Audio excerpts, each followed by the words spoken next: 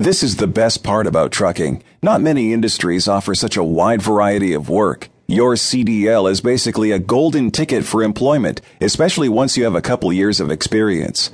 An experienced driver can go to just about any city in the United States and find a job, providing they have kept their driving record clean and are drug-free. 99.9% of the time, new truck drivers will start with an over-the-road or OTR position. With an OTR position, you can expect to be away from home for an average of 3 to 4 weeks at a time, but it really depends on the company.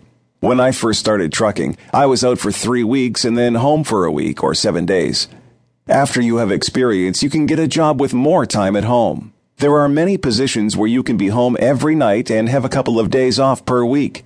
I will tell you right now that most companies that offer local positions where you're home each night require at least 1 year experience.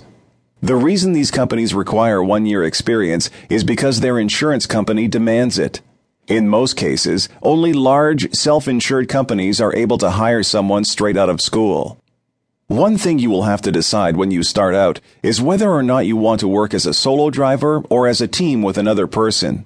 Some companies only hire teams, but most offer both type of positions.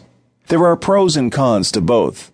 Team pros. You have someone else to help lend a hand or advice, providing they are not sleeping in the sleeper berth of the truck.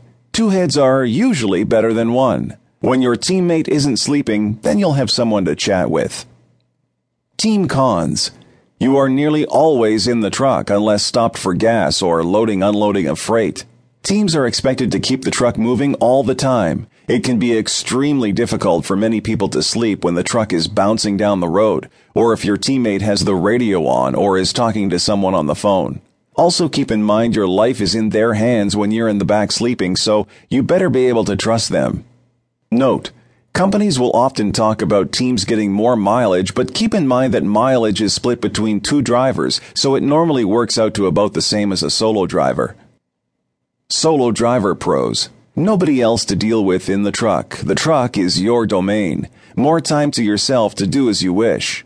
Legally, you have to take a 10-hour break daily, which gives you time to get out of the truck and stretch your legs and have a good meal. You get to sleep with the truck not moving. Basically, you have a lot more personal freedom and time to do as you please. Solo driver cons. You are on your own, out in the middle of nowhere, with nobody to help you if something goes wrong. If you need to back out onto a busy street, then hopefully you can find someone to help you direct traffic. Otherwise, you'll just have to go slow and hope for the best.